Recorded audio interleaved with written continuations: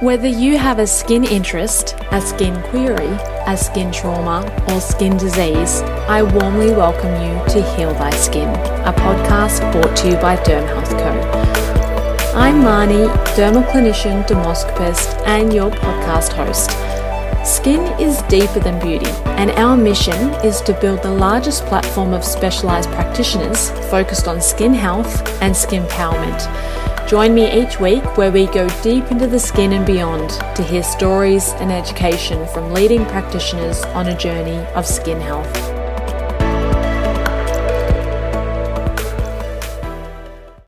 I must apologise. The sound quality in this interview isn't up to our normal standard. Unfortunately, we had some recording difficulties at the very beginning, and as such, we were required to use a different platform that we usually use.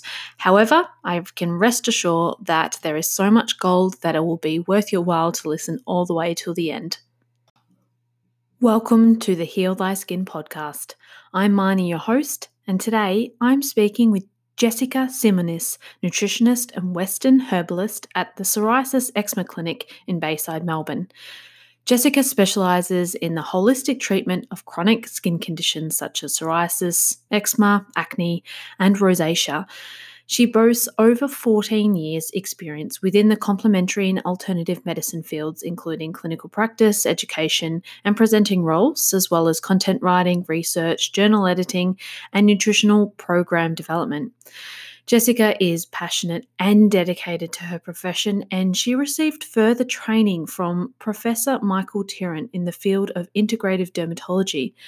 Having experienced the debilitating effects of a chronic skin condition herself, Jessica shares a unique understanding with her patients and is highly motivated to achieve optimal results. Today we are speaking with Jessica about psoriasis, and I started by asking her what she thought was the biggest misconception about the links between diet and inflammatory skin conditions. Yeah, so I think there's quite a few of these going around at the moment, but perhaps the biggest misconception I think about diet and inflammatory skin conditions is for the last few decades has certainly been that there is no link between the two. And if you follow the evolution of medical treatment for skin disease, you can go right back to Ayurvedic medicine, for instance, which is about 6,000 years ago. Diet was central to treatment, as was many of the medical systems that followed, such as traditional Chinese medicine, Hippocrates, that sort of thing. So it's interesting that along the way we've discovered, or we've thought through modern science, that link all of a sudden doesn't exist. And so within the last 100 years or so, we've moved away from diet altogether, sometimes to the point where a practitioner might tell you it's got absolutely nothing to do with skin disease. And many of us who've seen a dermatologist or a conventional medicine practitioner have perhaps heard that said to us before. However, now we're realising that there is such a link, and science is catching up, and more evidence is mounting to suggest that, yes, indeed, there is a link between diet and inflammatory skin disease. But I think the most important thing to recognise here is that it's important not to get caught up in, the social media and internet and suggestions that come up for what to and what not to eat, and that we really follow the evidence-based suggestions that are coming out of the scientific research that we're having. And that is mainly based around anti-inflammatory diets, maintaining a healthy weight regime, ensuring you're getting sufficient nutrition, and there's certainly a lot of research around this. That's really interesting how we're doing this 360. Yeah, absolutely. And it is interesting that we are doing that 360 and coming back to that traditional sense of what we did understand with Ayurvedic medicine. What's quite interesting is that with the dietary suggestions through Ayurvedic medicine, it's almost like they knew about inflammatory foods and histamines in foods, because a lot of their suggestions were about minimising fish, for example, or minimising citrus or tomatoes. And if you have a look at these foods and break them down into the individual chemicals now, you can see that they do contain components such as histamine and inflammatory compounds, particularly things like red meat as well, which they also used to suggest to avoid. So it's almost like 6,000 years ago, they knew that it was an inflammatory based condition, and so they were treating it as such with dietary medicine. How fascinating. So tell us about your career. Yeah, so definitely an interesting journey. I certainly didn't start out with the idea of focusing on skin. That was something that grew and came over time, which is really surprising given that as a teen I did suffer with acne and with chronic skin disease myself. So you would think that would be the first thing that I would focus on. But actually I started out in general medicine when I did nutritional and herbal medicine. And I actually had quite a passion for post-viral care and glandular fever and chronic fatigue syndrome. So that's where I actually started out. And I'll be honest, I found skin actually really complicated to treat. So whether that was as a result of not niching and not specialising and having further education in that area, but I certainly found that the approaches that we were trained to use originally weren't enough. And there are some wonderful benefits to the way that complementary and alternative medicines approach skin, and it's in a very holistic and preventative manner. However, as I said, it wasn't quite enough, and patients were really taking quite a while to see their results. And unfortunately, I'm sure a lot of people out there, if they've ever had a skin condition or they've treated a skin condition, patients want results. They don't want to wait 6 months to get results. And they've already been down that track and they're already quite disheartened by the time that they often seek your treatment. So getting them the quick results is really, really important. So I'm not one to turn down a challenge, and because I wasn't getting the results that I wanted to with skin, I started to focus more and more on that area and dig deeper into the research. And so that, it just really made me want to learn and grow in that side of my profession. And as life would have it, I came across Professor Michael Turand, who is a professor of dermatology. He's actually a professor in 3 international universities, but he's also a naturopath. And as you can imagine, that's a very, very rare find. And we're very lucky that he's local. He's an Australian practitioner. And I undertook further training with him, and that's how I came to work where I do today, and that's at the Psoriasis Eczema Clinic in Melbourne. What a wonderful journey. So did you seek out him because you were interested in skin conditions because it was a challenging aspect of your treatment?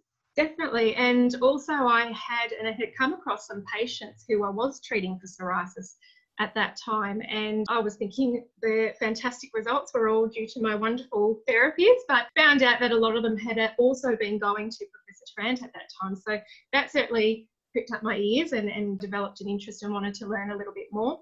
So I sort of had crossed his path there, and again in a different clinic where I was actually working in a rural setting at that time, and unbeknownst to me, we were going to train in these therapies and use those in the clinic.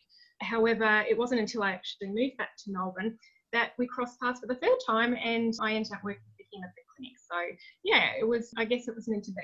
It was meant to be. So how long have you been there for now? So I've been there for over 2 years now. So I've been here during that time, I've been training with him. Well, I started off training with him, supporting him with his research as well as being a practitioner. So yes, I joined with him and learned his very unique protocols, but also at the same time brought a new dimension to the clinic in terms of the nutritional focus and the comorbidity focus, because of course psoriasis is far more than just a skin disease and associated with a lot of cardiometabolic and weight issues as well. So the two of us combined our treatment approaches and we have worked out a really good protocol, which is great. Yeah, and I'm really looking forward to hearing that a little bit later in the episode. But I'd like for you to explain the difference between psoriasis and eczema, because it is the Psoriasis and Eczema Clinic. However, they are completely different skin conditions. And I know for maybe a layman, they may be confused with each other. Yes, absolutely. And it is a great question. I could probably talk all day about this, but I'll try and sum it up as best I can. So both conditions, they have many similarities, which is why they are often confused with each other. However, when you do know what to look for, it certainly does become a lot easier to tell them apart. So firstly, when you're considering the differences between the two, it's important to note that there's multiple subtypes of both, and they vary greatly in presentation and their pathophysiology. And some types are easier to tell apart than others. So that's the first thing to consider. For instance, when you're looking at eczema, there's a particular subtype which is chronic lichenified eczema. And when you compare that to, say, chronic plaque psoriasis, they're actually really similar. And in fact, investigations will also show similarities in the immunohistochemistry of both conditions, but also in clinic, we find that both also respond very similarly to the topical treatments. So that's quite interesting. However, when you're comparing different types, say atopic eczema, early onset atopic eczema to, say, guttate psoriasis, the conditions become very, very different indeed. And also the way that you would treat them and approach them should be very different as well. So one of the key differences to note is that the immunological pathways are very different. So the majority of eczema, about 80%, is classified as atopic eczema. And this is characterized by an elevated IgE. So it's very much allergic driven, and patients will often have a family history of allergic conditions such as asthma and hay fever and food allergy in some cases as well. Whereas psoriasis, on the other hand, is an autoimmune disorder. So it mainly involves genes that control the innate immune responses, and it can be very difficult to pick it up with blood work, unlike with atopic eczema. So the immunological difference are quite clear when it comes to those particular types of eczema and psoriasis. Another key difference is in the structural changes to the skin. So atopic eczema is associated with skin barrier dysfunction. So this basically involves an increased permeability of the skin barrier, so to water loss and microbial infection. Whereas in psoriasis, there's also skin barrier dysfunction. However, the skin cycle takes on a rapid turnover, and this leads to an increased thickness of the skin. Therefore, you have one condition where the skin barrier is very fragile and often very hypersensitive and reactive. And you have another condition where the skin is quite thick and robust and can usually tolerate stronger treatments. So that's another key difference, particularly in practice. Yes. Another one to look for is location on the body. So eczema is often in the creases of the skin, whereas psoriasis can be on the external areas like the elbows and the knees. However, this is not always 100% foolproof, because they can both obviously appear in different places. Another way is eczema often will present with other conditions such as hay fever and asthma. So it's good to either ask yourself or ask your patients whether there is a history of this. And psoriasis can also present in the joints or also on the nails. So this is a really good way to differentiate between the two, is to ask questions about these as well. And lastly, itch is a really good one. So eczema is highly pruritic, very, very itchy condition. Yet to come across a case that hasn't been itchy. However, psoriasis can have itch, but usually it's a lot milder and it's a lot less common. Yeah, so tell us more about the patients you see. So we treat all sorts of patients. So we treat infants right through to the elderly, or seniors as they prefer to be known as. So I guess the beauty of natural medicine and holistic approaches is that they're very safe. And all of our treatments and our protocols have been tested for safety as well. So we really can use it on pretty much anyone, which is great. When it comes to psoriasis, we get equal male to female, so we definitely see both there as well. So that would, in terms of a typical patient, they're normally aged between about 20 to 60. A lot of them have been down the conventional treatment pathways and often exhausted the conventional treatment, so they're very disheartened by the time that they come to clinic. Often a little bit cynical, not believing that there is anything out there to help them. So obviously you've got to turn that around in the patients and offer them some hope, realistic hope, of course. And yeah, so I guess you are really dealing with a more fragile patient, and one that really needs a lot of care. And I'd love to hear more about the different journey that someone will take for treatment. I know that it may be different at the psoriasis and eczema clinic to traditional type treatment, so it might be even good to explain how you differ and then what a traditional type treatment program would look like. Yeah, and yes, I will make that distinction, because not every practitioner will treat in the same way, and we do follow a very specific protocol, and this protocol was researched and developed by Professor Tarrant. So there will be key differences here, and particularly because, as I said, I used to treat psoriasis as a nutritionist and a herbalist without using this particular protocol, and results can vary, particularly when you're not using or you're not relying on particular evidence-based protocols. So it's really important to make sure that you are using very much evidence-based medicine when you are treating these patients, because, as I said, they are vulnerable and they have already been down a very long journey. But in terms of what a treatment journey would look like at the clinic that we work from, so most patients will present for an initial appointment, and I guess one of the benefits about their initial appointment is, or this is across the board with complementary medicine, is they get that longer appointment. So it's really important because they need to be listened to, and they do have a long story to tell, but it also really allows you to be thorough, because there's not just one or two questions you need to ask a psoriasis patient to be able to help them. You need to know a lot about their medical history. You need to know a lot about their diet, their lifestyle, their stress management, their vulnerability to infection. All of these are really important because they are linked to their potential triggers and very helpful once you understand those to help manage their flares in the future. So initial appointment usually go for 45 minutes. We'll sit down with them, assess their skin. Now, we do treat as natural medicine practitioners. We have the patient is diagnosed prior to coming to see us, but we do assess their skin thoroughly. So we need to know where they are in their course of psoriasis. Are they acute? Are they chronic? Because this will affect the type of treatment that we will use as well. We will observe and we will normally take some photos. And this is also really important to successful outcome because we need to visually see the progression of the skin and also how quickly or how slowly it is progressing, because again, this will affect how our treatment is prescribed.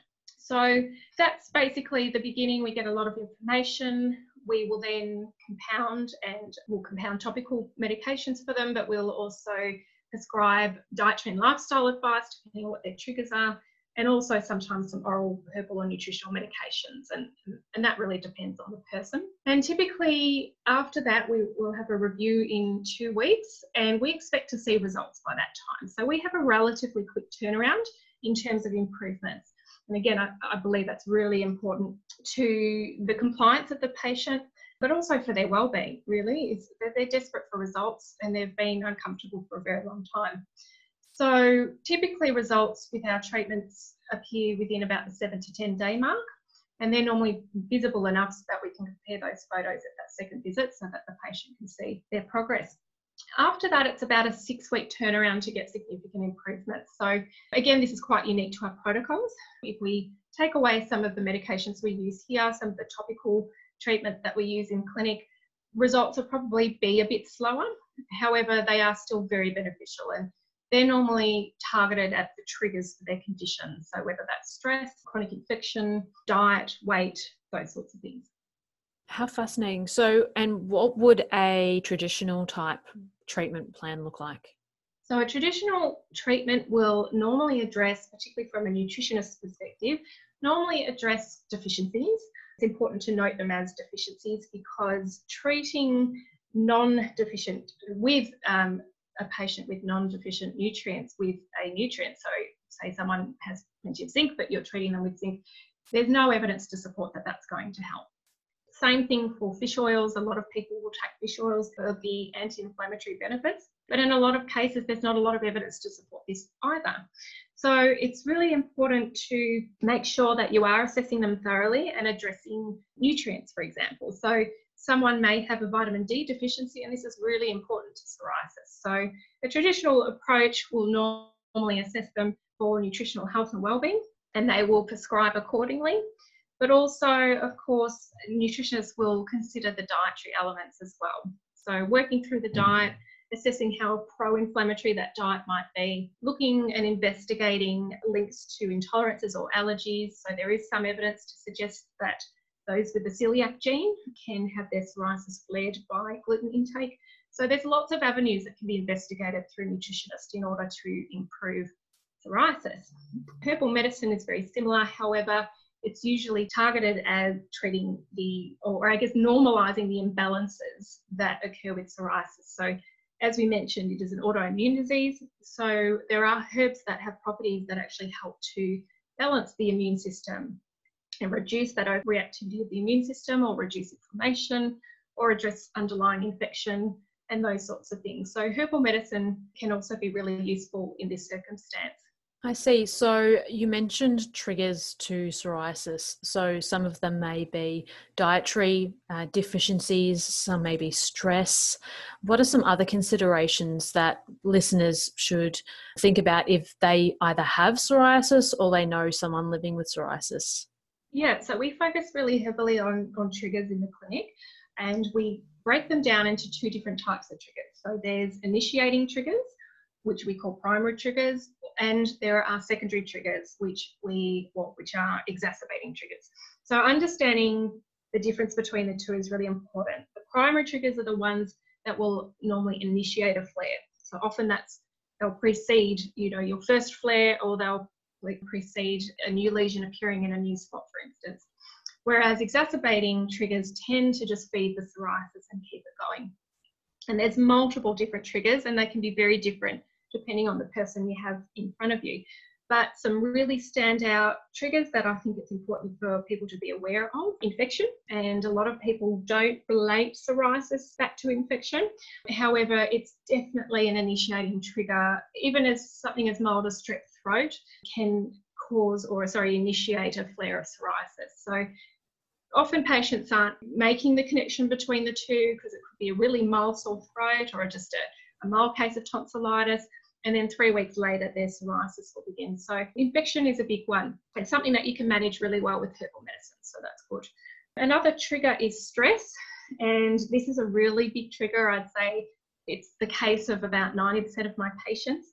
And it's interesting to note that a lot of psoriasis patients have that type A personality. So they're very resilient. They're able to take on a lot.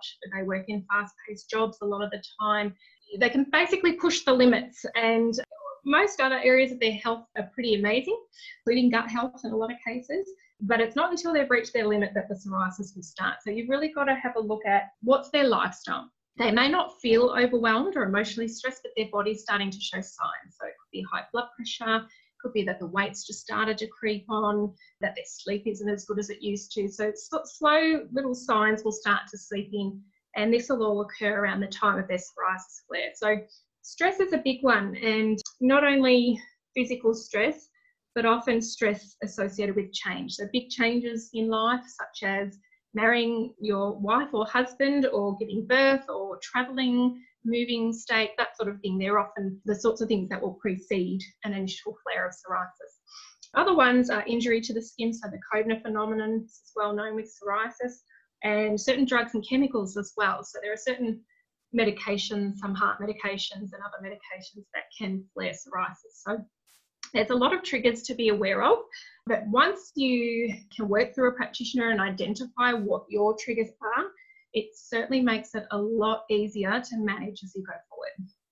So I'm just interested to know if, when taking a nutritional or holistic type approach to the treatment of psoriasis, the main aim is to reduce the lesions on the skin, to reduce the inflammation in the skin. Do you see that the other potential outcomes, such as joint pain and things, can actually reduce as your treatment plans progress? Yes, absolutely. When you're dealing with the underlying contributing factors to psoriasis, you're essentially working on inflammation. You're essentially working on reducing that systemic inflammation. So it's important to recognise that psoriasis isn't a skin condition. It is a systemic issue, and it is an immunological condition. So calling it a skin condition is really quite an inaccurate way to describe it. So when you're treating the contributing factors towards inflammation, you'll not only have benefits in the skin, but you'll have it in the joints, you'll have it in the nails as well.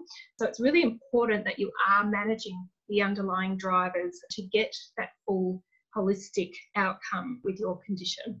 In saying that, when it comes to the skin, we combine both an inside out and an outside in approach, which I also think is really important. Just working on the inside alone isn't enough, because a lot of that inflammation is actually homed to the skin. So it might start from another area of the body, it might start as a strep throat infection, but it's actually got a homing mechanism that'll travel its way through to the skin and lodge there, and it can be difficult to treat without going from that topical end as well. And I think that's what gets the better results, is from treating from both angles. Yes, absolutely. So taking a holistic approach is not common practice when it comes to chronic skin conditions. Can you share with us perhaps some examples when your collaborative efforts achieved fabulous results for your patients, maybe a few key case studies or clients that you've seen in the past? Yeah, sure. So I definitely agree. It's not common practice, not something that many complementary practitioners do specialise in. In saying this, certainly a growing demand from psoriasis patients, so it's a really good area to specialise in. I think there was a 2017 study that showed about 35 to 69% of patients reported the use of CAM. The thing is, whether they've, used it from a health food shop or ordered something online or, listened to a friend tell them that coconut oil works. It's hard to know. The important thing here is to ensure that those who are actually seeking the natural treatments, that they are seeking ones that have proven efficacy in this case. So in terms of some great collaboration efforts and what's worked really well for some of our patients, well, we do actually have a clinic in Vietnam that uses our protocol, and they dermatologists. So it is a dermatological clinic, but they combine their medications with our medications. And they see many, many patients a day, and we have thousands of success stories from that clinic. So it's really great to show you that you can actually integrate natural and conventional therapies quite safely when you have a good understanding of them and you have a professional using them, of course.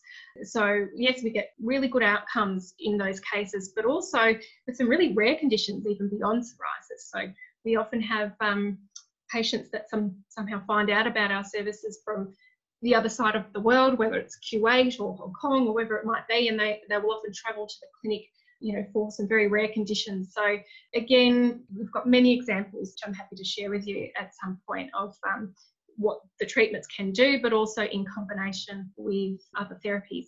Another example is I do actually have a group of Hong Kong patients at the moment who are actually quite disadvantaged. A lot of them are homeless or out of work, and it was their carer that contacted our clinic, and most of them have quite severe presentations, but they're also on prescriptions such as methotrexate and cyclosporin, which are quite heavy medications, but it's quite important that they stay on those because they have other complications such as psoriatic arthritis. So you're not going to have them come off these medications. They're life-saving for them. They help them move and get about their daily life. However, even though their joints may have improved, their skin wasn't really yet under control. And unfortunately, in those countries, they don't have access to treatments such as the new biologics, and they can't afford them. So they were seeking out something else, some natural medicines to help them. And happy to say that we've been able to successfully combine both. So they're still on their current medications. We've been able to safely combine the medications and the nutrition and herbs that we use in clinic, and they're starting to get some really good results. So that's a really great story and certainly very rewarding as a practitioner. How wonderful to hear. And are you doing that via like a teleconference type consultation? Yes, we do it via teleconsultation, and we've actually somewhat pro bono. We're just helping them out because they are in the circumstance that they're in. But yeah, that's one of the things that's very rewarding to be able to do and to have that contact with them to see as they progress. So photos are starting to come through, quite a recent example. So photos are coming through of their success. So again, yeah, some great results. So very, very promising. We'll make sure that the website link is in the show notes for anyone that's wanting to see some progress photos. I assume that they're across the social media or website. Yes, they will be. So as they come up, we will be posting them, but we certainly have quite a lot already there. So any previous cases will be there, and these are quite new, so they'll be coming up shortly. Yeah, that's fantastic. And I was just speaking to Dr. Michelle Rodriguez the other week, who's a dermatologist based in Melbourne as well. And she was discussing how she can collaborate with peers on the other side of the planet. 10 years ago, they weren't able to do that. And just because of, I guess, in a sense, the world getting smaller, and we have increased technology where we can just talk to each other at a touch of a button, and it's closing that gap on, time zones. It's so great to hear that people are getting better results from. Absolutely. Yeah. Absolutely.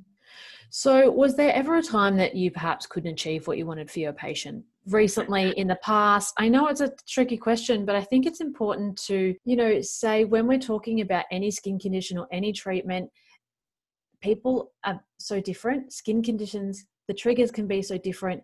And the reality is we're not always going to be having a great success with every single person.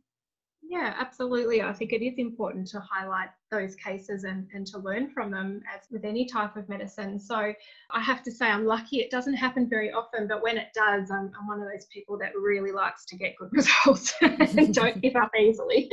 So, I can find it frustrating. And there's maybe one or two that have stuck with me that I've thought about, since their treatments. But when I break it down, so one, for example, was a gentleman who came to see me, which I'll have to admit his case of psoriasis was a bit more complicated. So the actual presentation and biopsy results did show there was an element of dermatitis in there as well. And that can make psoriasis a little bit tricky to treat, because on one hand, when you have your typical variety of psoriasis, it's really quite robust. You can treat it with, a really good concentration of herbal extracts, and it will respond quite quickly, and it's not very reactive. But when you add dermatitis into the mix, it becomes sensitive, but it needs a really robust approach. So that already complicated the picture. But then, of course, the type of patient, like many others, a little bit cynical, not believing it was going to work, not very compliant, which didn't help either. And then by the second week of treatment, he contracted influenza, so medically diagnosed influenza. And of course, that's a huge trigger for psoriasis. So it all came back very quickly. And that was enough, for someone who was already cynical to not really persist and comply any further. So even though I really strongly held the belief that I was going to get to the bottom of it and help him with that, it was one of those cases where just nothing seemed to line up.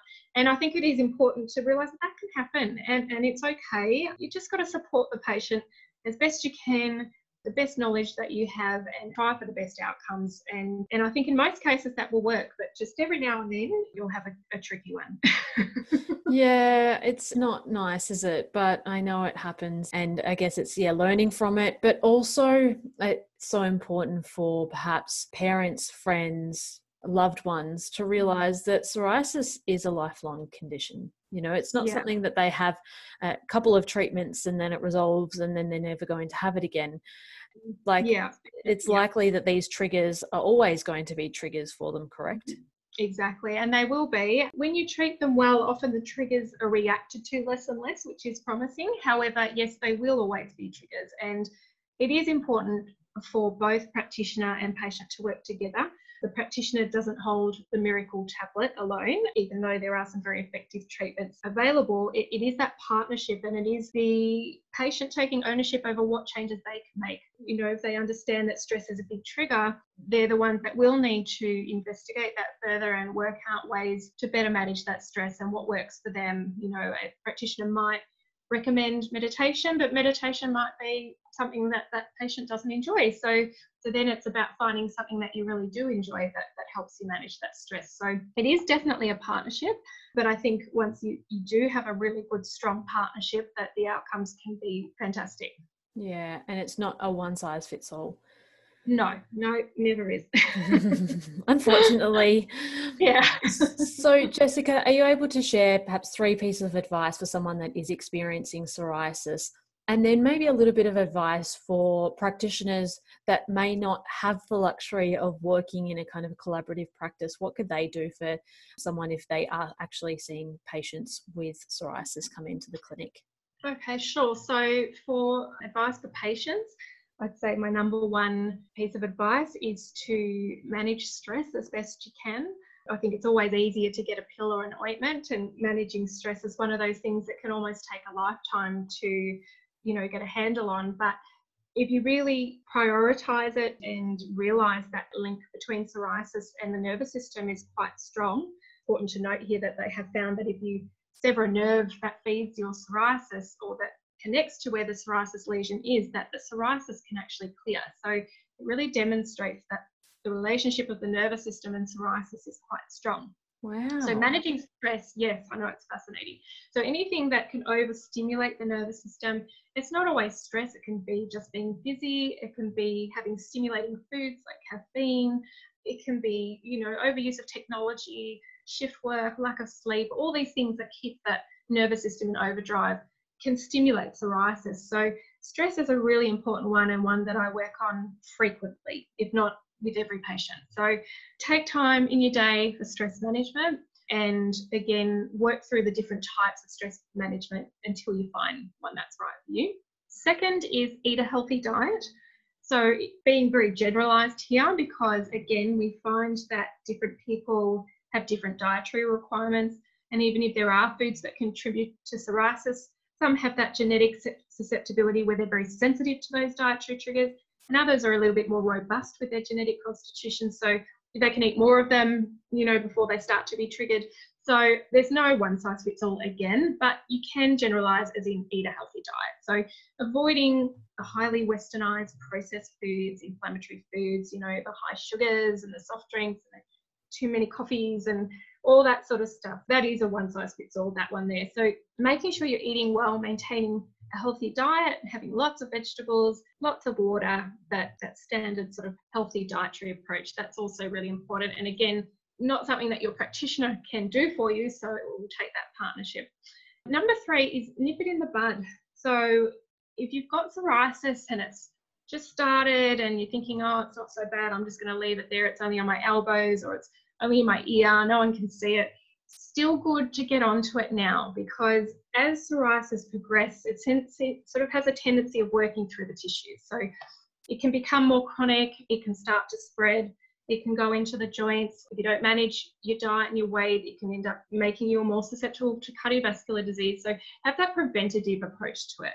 So yeah, I think it's much easier to manage when you get it in the early stages. When it comes to practitioners and advice to practitioners, I think it's really important to stay up to date with the research and the understanding of psoriasis, particularly if you haven't niched in that area and you're a general practitioner and you see a few patients.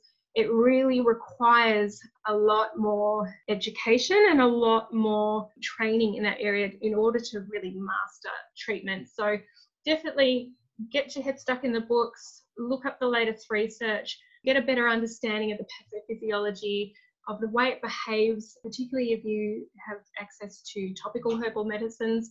Really understanding the way that psoriasis responds and behaves to topical medicines is important. And again, I'll mention that it is more robust. It does tolerate a stronger treatment, but also that because the skin is thicker, you've got to make sure that that treatment is actually getting anywhere near the layer of skin that it needs to address that inflammation. So finding ways to break down that surface layer, keratolytic type ingredients to drive that anti-inflammatory topical treatment into where it needs to go, that's really key to getting results. So definitely worth following the research, and if you can, specialise in it, because there's a huge need for psoriasis patients for natural care for their condition. Yeah, there's some fantastic advice there. Thank you. Jessica, where can people find more about you and the work that you're doing?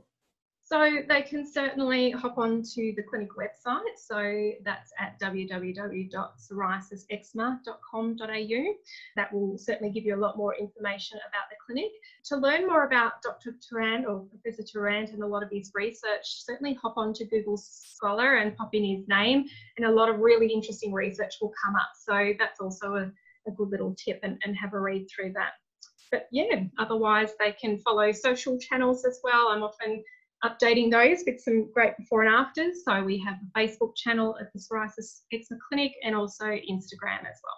Fantastic. Well, I'll make sure that I put in some of those relevant resources and studies that you mentioned as well into the show notes if anyone wants to have some further reading. Thank you so much for joining me today on today's show. It was really fantastic to have you and talk from a more nutritional perspective on psoriasis, which is such a chronic and debilitating skin and whole body condition. Thanks, Marnie. It was my pleasure. What a fabulous recording. Jessica shared so much gold, and I always find it really interesting to hear the different perspectives of different healthcare providers on how they treat skin. There's so many facets to it. The 3 deeper than skin insights that stood out to me were, number 1, the way that diet and inflammatory skin conditions are intrinsically linked. And how interesting is it that we've kind of done this 360-degree turn where modern medicine came in and the link between diet and skin health was really disregarded, but we are seeing clinical evidence and more reports and more studies coming out showing that they are in fact very linked. So it's great to hear that this particular clinic and Jessica's practices are taking such a non-traditional approach to the treatment of eczema and psoriasis for the betterment and for the best outcomes of their patients as well, which is great to hear. Number 2, I find it interesting how many people focus on the internet and social media suggestions than fact and evidence-based suggestions. And this might just be a marketing ploy. I actually remember having a conversation with a provider, and they told me that one of their clients actually decided to take the advice from a taxi driver rather than them. And this was someone that had been in the industry for many, many, many years, but we just see it time and time again. And I don't know, it might change, it might not. But I just think it's funny because it's such a reoccurring type of subject. And number 3, just how psoriasis and stress or mental health and the nervous system is linked as well, which is really interesting, especially when we live such busy lives. We also have some pretty crazy things happening in our world right now with pandemics happening. And I think increased stress, increased anxiety, we do see flare-ups of these types of skin conditions. So it's really important that you absolutely take care of your mental health. And although there is stigma attached to mental health because we can't necessarily see it, it makes it so much more important for someone that has some kind of chronic condition because they certainly see flare-ups. The Psoriasis and Eczema Clinic have shared a special offer for the Derm Health Co listeners, which includes a 6-week psoriasis treatment package. Now, we've put the details of this offer in the episode webpage, so the link is in the show notes. It is a limited time offer, and as such, we will update the webpage once it has expired, so make sure that you check to ensure that it is in fact still in date. Thank you so much for listening to another episode of the Heal Thy Skin podcast. If you enjoyed this interview and found it valuable, please consider leaving a review. It helps people find the podcast, and ultimately, we want to share the content that we produce with as many people as possible. So until next week, stay skin powered.